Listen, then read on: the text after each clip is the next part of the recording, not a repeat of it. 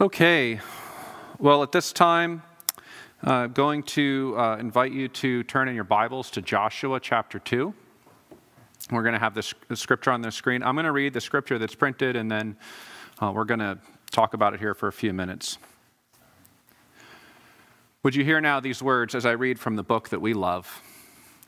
And Joshua, son of Nun, sent 2 men secretly from Shittim as spies, saying, "Go, view the land, especially Jericho." And they went and came into the house of a prostitute, whose name was Rahab, and lodged there. And it was told to the king of Jericho, "Behold, men of Israel have come here tonight to search out the land." Then the king of Jericho sent to Rahab, saying, "Bring out the men who have come to you, who entered your house, for they have come to search out the land." But the woman had taken the 2 men and hidden them. And she said, "True, the men came to me, but I did not know where they came from.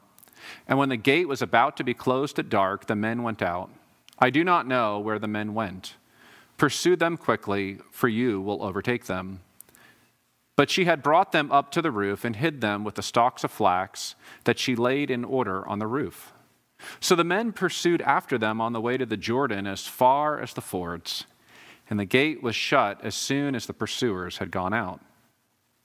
Before the men lay down, she came up to them on the roof and said to the men, "I know that the Lord has given you the land, and that the fear of you has fallen upon us, and that all the inhabitants of the land melt away before you. For we have heard how the Lord dried up the water of the Red Sea before you when you came out of Egypt, and what you did to the 2 kings of the Amorites who were beyond the Jordan, to Sihon and Og, whom you devoted to destruction. And as soon as we heard it, our hearts melted, and there was no spirit left in any man because of you. For the Lord your God, He is God in the heavens above and on the earth beneath. Now then, please swear to me by the Lord that as I have dealt kindly with you, you also will deal kindly with my father's house, and will give me a sure sign that you will save alive my father and mother, my brothers and sisters, and all who belong to them, and deliver our lives from death." And the men said to her, "Our life for yours, even to death, if you do not tell this business of ours. Then when the Lord gives us the land, we will deal kindly and faithfully with you." Then she let them down by a rope through the window, for her house was built into the city wall, so that she lived in the wall. And she said to them, "Go into the hills, or the pursuers will encounter you, and hide there 3 days until the pursuers have returned. Then afterward you may go your way." The men said to her, "We will be guiltless with respect to this oath of yours that you have made us swear. Behold, when we come into the land, you shall tie this scarlet cord in the window through which you let us down, and you shall gather into your house your father and mother, your brothers, and all your father's household. Then, if anyone goes out of the doors of your house into the street, his blood shall be on his own head, and we shall be guiltless. But if a hand is laid on anyone who is with you in the house, his blood shall be on your head. But if you tell this business of ours, then we shall be guiltless with respect to your oath that you made us swear." And she said, "According to your words, so be it." Then she sent them away, and they departed, and she tied the scarlet cord in the window. They departed and went into the hills and remained there 3 days until the pursuers returned. And the pursuers searched all along the way and found nothing. Then the 2 men returned. They came down from the hills and passed over and came to Joshua the son of Nun, and they told him all that had happened to them. And they said to Joshua, "Truly the Lord has given all the land into our hands, and also all the inhabitants of the land melt away because of us." This is the word of the Lord. Thanks be to God. Let's pray together. Father God, we come to this time, and we sit under these words. And Lord, I recognize that as we do, that in our homes, in places around this region, and perhaps even around other parts of our world, Lord, we gather coming from all kinds of different places. Lord, some of us are here and we are joyful, we are celebratory, we are in a place of thankfulness. Others of us are here and we feel all kinds of different emotions. Some of us are weighed down. Some of us feel guilty. Some of us feel ashamed. Some of us feel anxious. Some of us feel angry. Lord, I recognize further that some of us come here and we hear these words and we desperately long to know you better through them. Others of us hear these words and these are very strange words. We're not sure what impact they might make on the places in our lives that need the most attention. And so, Lord, I pray that whatever place we find ourselves in today, whether we are here in a state of joy or a state of sadness, whether we are here with much faith in you or dealing with all kinds of doubts about you, I pray that you would give us grace to see that in the way that matters the most, that we all come to you ultimately the same. We all come here with an overwhelming and an unrelenting need to hear from you, to know you, to be changed by you. Open our eyes, I pray. Give us grace to see how you have addressed these needs in the person and work of Jesus Christ, in whose name we pray. Amen. Amen. Well, good to be with you this morning. I have really been enjoying this new sermon series we recently started on the books of Joshua and Judges that we're calling Finding Courage in Times of Crisis. And the book of Joshua, to a significant extent, is built around this word courage.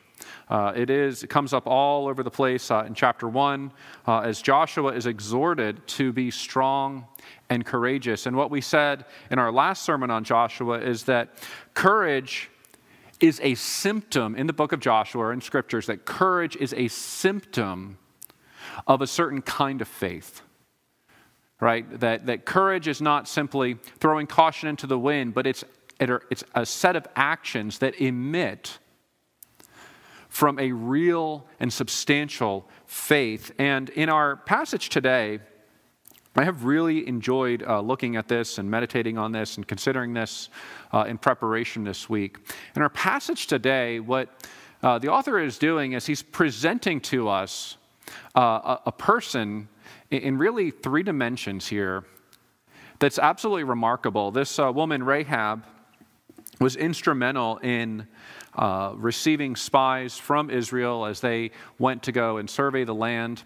And she is given really an extraordinary amount of treatment here in our passage, but then also, even in the New Testament, she'll be referenced 3 times in the New Testament, looking back on these events. And so the scripture is making a big deal out about this person, who she was, what she believed, and what she did.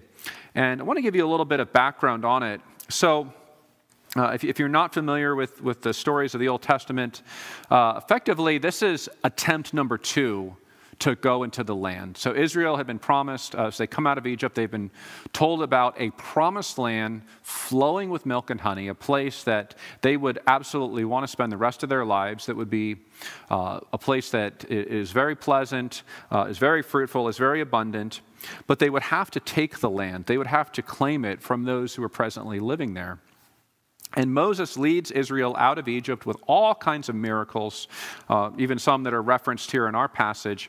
And as they're about to go into the land, Moses sends 12 spies into the land of Canaan to survey it and to report back to them what's going on. These 12 spies go into the land, and you can read about this, by the way, in Deuteronomy chapter 1. They go back into the land, and they come back and they say, Moses was absolutely right. This land is spectacular. They even bring some fruit back from it.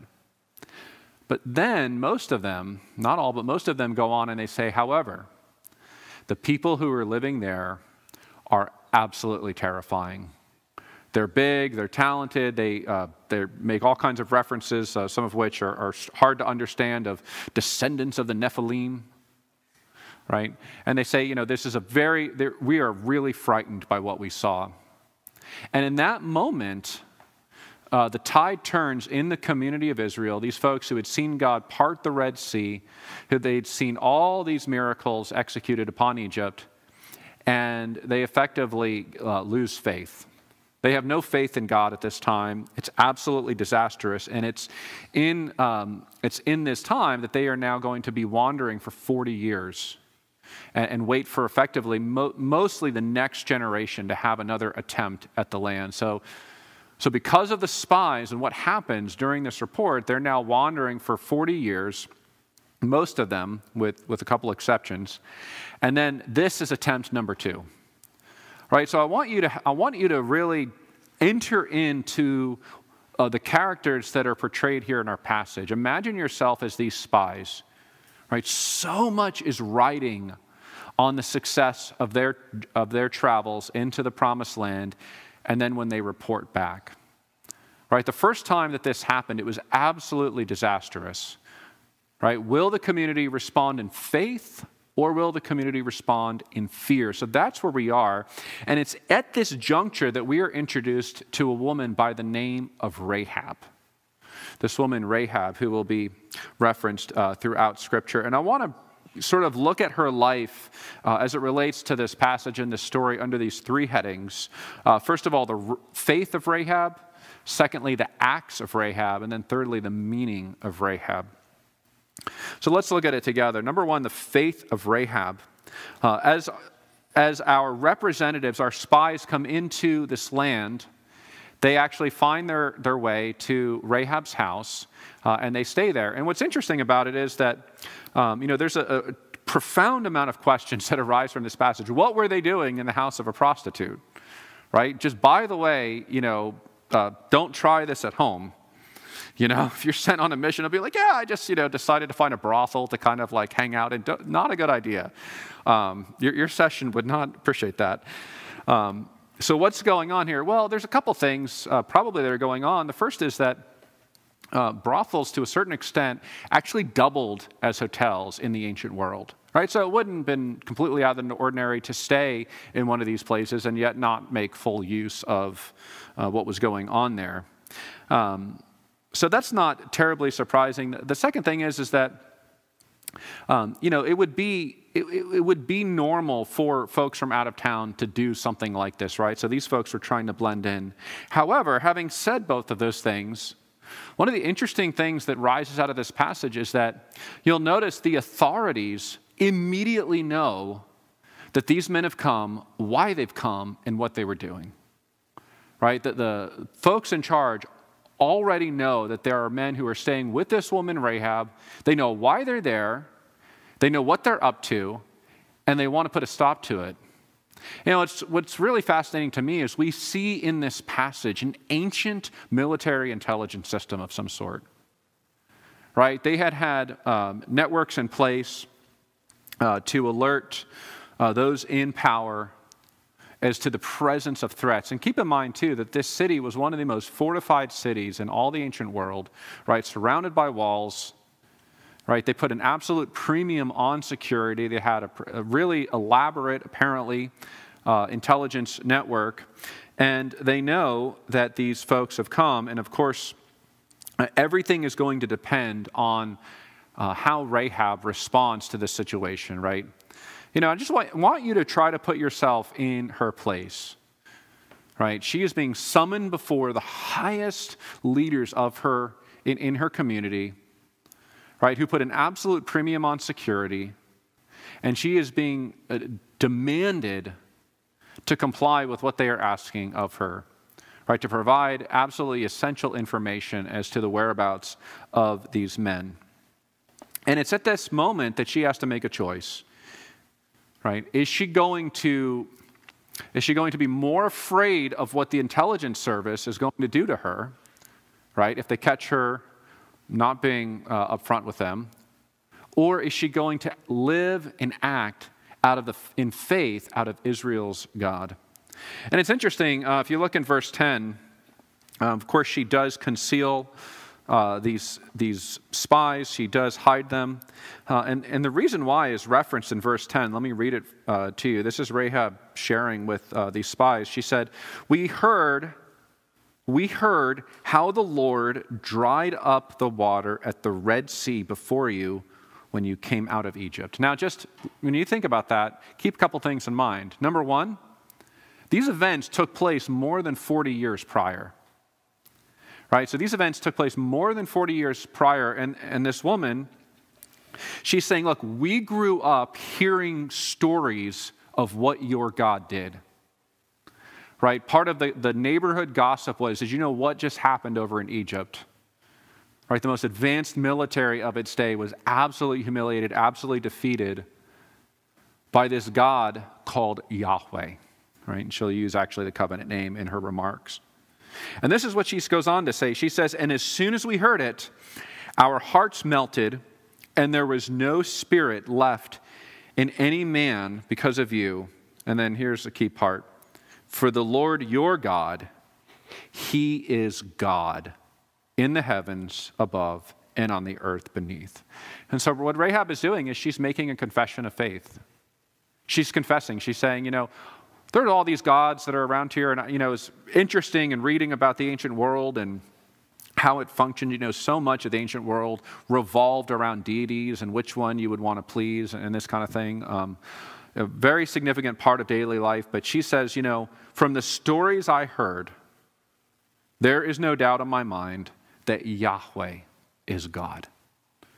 That he is the one that controls the heavens and the earth. And so when she's confronted with this choice, what am I going to do? Am I going to be afraid? I mean, just, as we watch movies and we read biographies and stories of history, right? If you're confronted with the chief of intelligence of any country, right? That is an absolutely terrifying place to be. That is an absolutely terrifying situation to be in. And she's confronted with this reality. Am I going to crumble before the chief of intelligence, or am I going to entrust my future to Yahweh? And she is so persuaded by the power of God that her faith in God informs her choices, right? And that gets us into the acts of Rahab, right? Her faith informs her actions. And it's interesting, Rahab is brought up, like I said, 3 times in the New Testament. The most powerful time, I think, is in James chapter 2. As James is dealing with this question, what does it mean if you have faith but you don't really have actions that flow out of your faith? And he coins this famous phrase that faith without works is dead.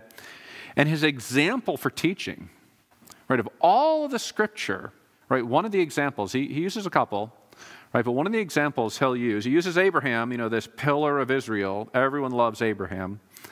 But then he goes to Rahab. He goes to this woman. He goes to her time, her circumstances, and he says, she is what it looks like to have faith in God. You can read about it in James chapter 2, verse 25. It says, and in the same way, was not also Rahab the prostitute justified by works when she received the messengers and sent them out by another way? For as the body apart from the spirit is dead, so also faith apart from works is dead. And of course, she becomes really the symbol of faith in reflection on the Old Testament. And it raises all kinds of questions, right? One of the questions that it raises in my mind is, well, what about her profession? What about her lifestyle? Where does that come into play? And it's interesting because, this word prostitute, in 2 of the 3 instances in the New Testament, Rahab's always identified as Rahab the prostitute, right? There's one instance in where she's not, but the other 2 instances in Hebrews 11 and James 2, in reflection on her faith, it's consider what Rahab, the prostitute did. He wants to make sure that you're aware of who we're talking about, and he identifies her in this way. And I want you to understand that for a Jewish audience, especially, just like in our day, this would not be a badge of honor, right? Those stickers that people put on their vans, like, this van is carrying an honor roll student. They wear it with a big badge of honor. Just so you know, like, you don't really see people put stickers on their cars, like, my daughter grew up to be a prostitute, right? Does not get, those stickers are not selling very well on Cafe Press right now, right? This is not something that would have been worn as a badge of honor. It would have been something of great shame. In the Gospel of Luke, Jesus is visiting with a Pharisee, and it describes a sinful woman, probably describing a prostitute, comes in and is worshiping him. And of course, everyone is sitting there thinking, my goodness, how can he allow this woman in his presence because of who she is, right? And that really brings up this last point that I want to look at, the meaning of Rahab. We have her faith, we have her actions, right? What does it mean, and why is she given so much treatment here in the Scripture? And why is she always referred to by the title prostitute? Why is that a big deal? Well, I want to try to give you my take on that in reflection on these things. I think that my sense of it is Rahab is given an extraordinary amount of treatment in the Old Testament, in Joshua, right?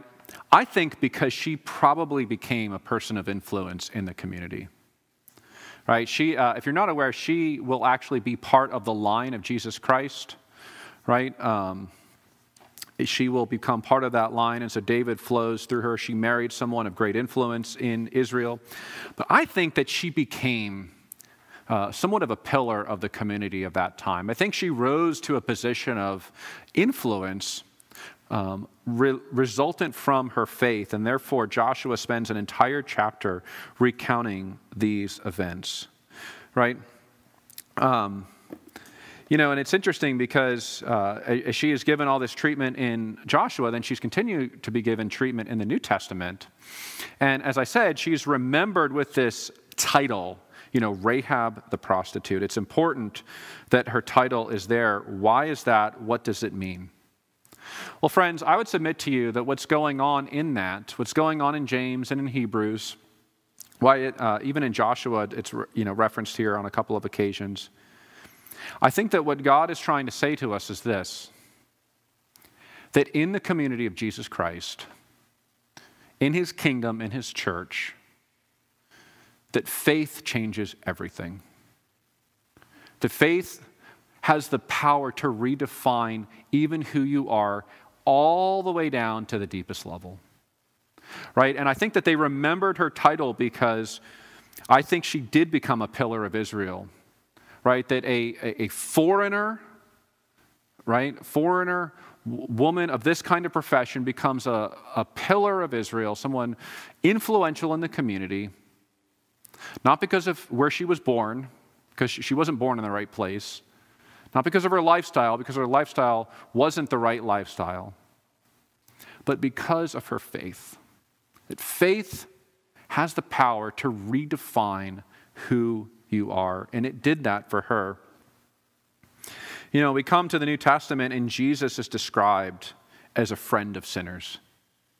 Right? He eats with tax collectors. He spends time with prostitutes. He welcomes them into his fold. And of course, he's criticized greatly for this. Right? But he looks at Simon, this leader in Israel, this religious person who should have been well-schooled in these things. And this man is just looking with absolute contempt on our Lord Jesus. Absolute disgust. Saying like, I heard all these great things about you, but the fact that you would let this person into your presence, I am thoroughly disgusted.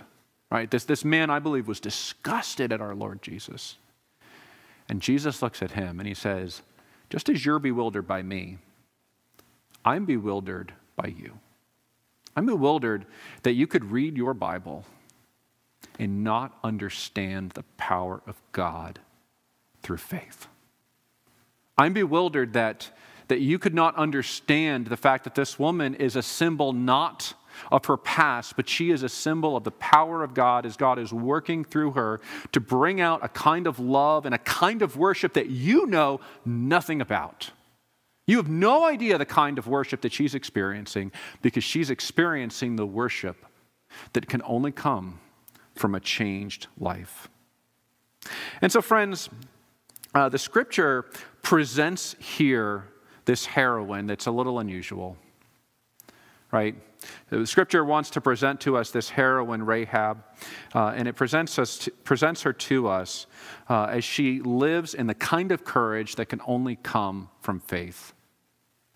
And then it will present her, moreover, as an example of the kind of re-identification that can happen through faith. And as we consider her life, as we consider the things that she did, I want to ask you just a couple of questions, right? How are you dealing with the kinds of questions that are confronting you right now, right?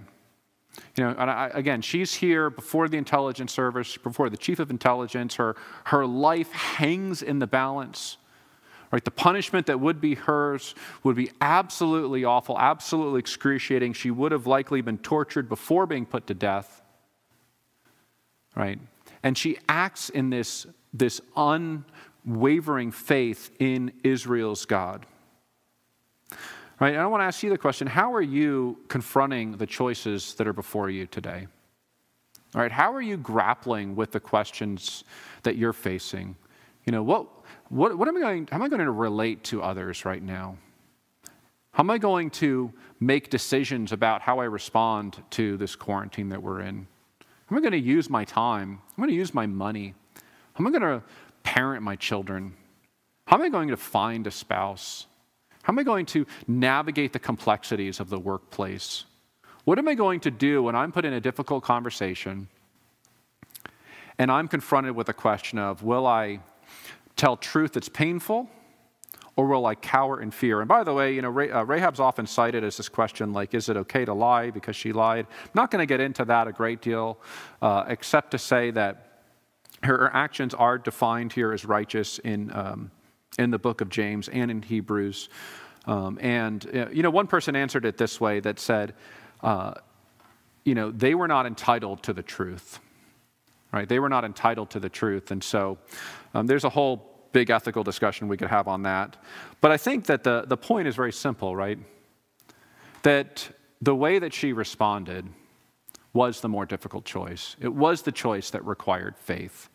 Right? Most of us, when we're put in a situation like that, we're tempted at least, to take the easy way out. She did not take the easy way out, but she took the absolutely costly way out. But her choice was informed by her conviction that God is real, that my future is determined ultimately by Him, and I would rather entrust myself to Him than to put my life in the hands of these men. Right, so I want to ask you this question. What are you afraid of today? What fears are you letting control you today? How might God be calling you to surrender those fears to Him, to turn to Him in faith in such a way that you find resources to live in this kind of courage? I heard a really helpful quote this week. Went something like this. It said, you know, we substitute what we most want in life for what we most want right now.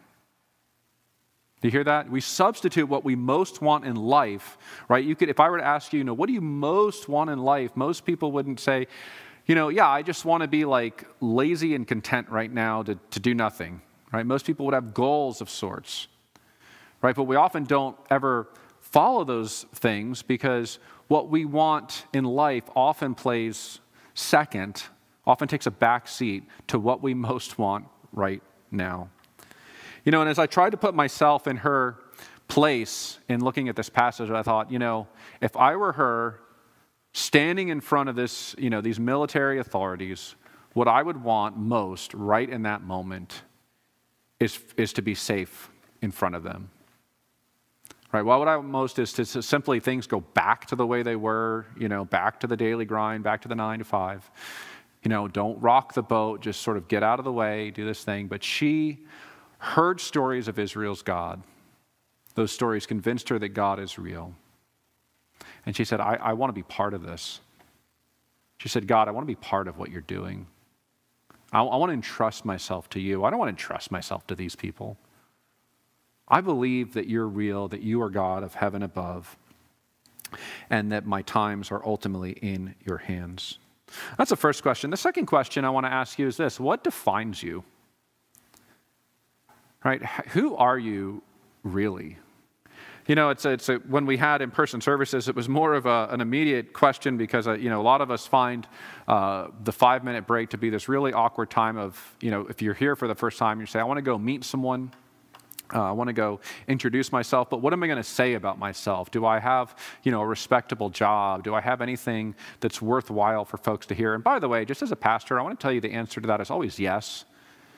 I always enjoy getting to know each of you because you're each unique and you each have a unique story in God's kingdom, right? And you don't need to be anything other than who you are, right? And that's what Rahab is saying. That's what God is saying to us in this story, right? As he presents the prostitute who is the heroine, right? These kinds of things don't happen outside of God's kingdom, by the way. Outside of God's kingdom, if you run for office, your smallest flaw will be put on cable news 24/7, that you'll be identified in that way. You make a mistake and your mistakes will be played 24/7 and they'll override anything else that you may have done or said, right? But in God's kingdom, the prostitute can be the heroine, right? Can be redefined in this way. And I wonder, how might God be speaking to you? And I want to just as in closing, speak lastly to those of you who feel great shame right now. I just want to mention to those of you who your life is not the way you would like it to be. Your goals haven't worked out. You have perhaps preferred what you want right now to what you really want. I hope that you'll find resources in this passage. I hope that you'll find resources from God's power to follow him in all the ways that he's calling you to. But as you do that, as you work that out, my bigger desire is actually that you would find in the passage, that you would find in the scriptures, that you would find in communion with God, a kind of transforming experience whereby you would no longer be identified in these ways, that you no longer be identified with your past, where it would no longer rule you, but your identity would come from your faith in God. That your identity would come from being deeply loved by Jesus Christ. Right? That is the Christian gospel, that Jesus comes and he absorbs all the wrongs that his church ever did so that we can no longer be called slaves, we can no longer be outcast, we no longer be far away, we become children of God. That our identity would be children of God. And if you have put your faith in Christ, then wherever you are, whatever's going on in your life right now, that your identity is not as a screw-up, right? It's not as an overeater. It's not as being unemployed, right? It's not as being divorced. It's not as being having an addiction. It's not as having an anger problem. It's not as any of these things, but your identity is that you are deeply loved by Jesus Christ. That his love transforms and changes everything about who you are down to the very depth. And so you can go forward in grace. You can go forward in this way. So what I want to do right now is I want to pray for you. Let's pray together.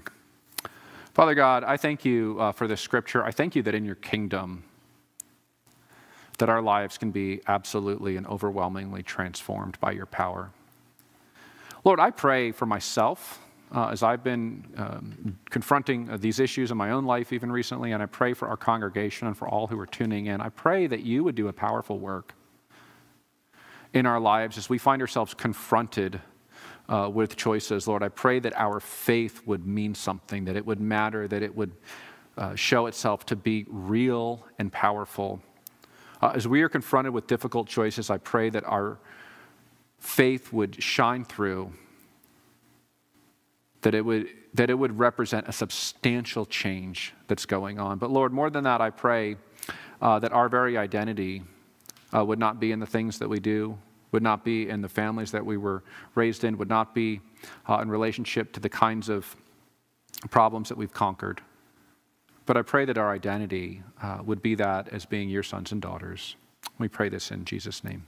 Amen.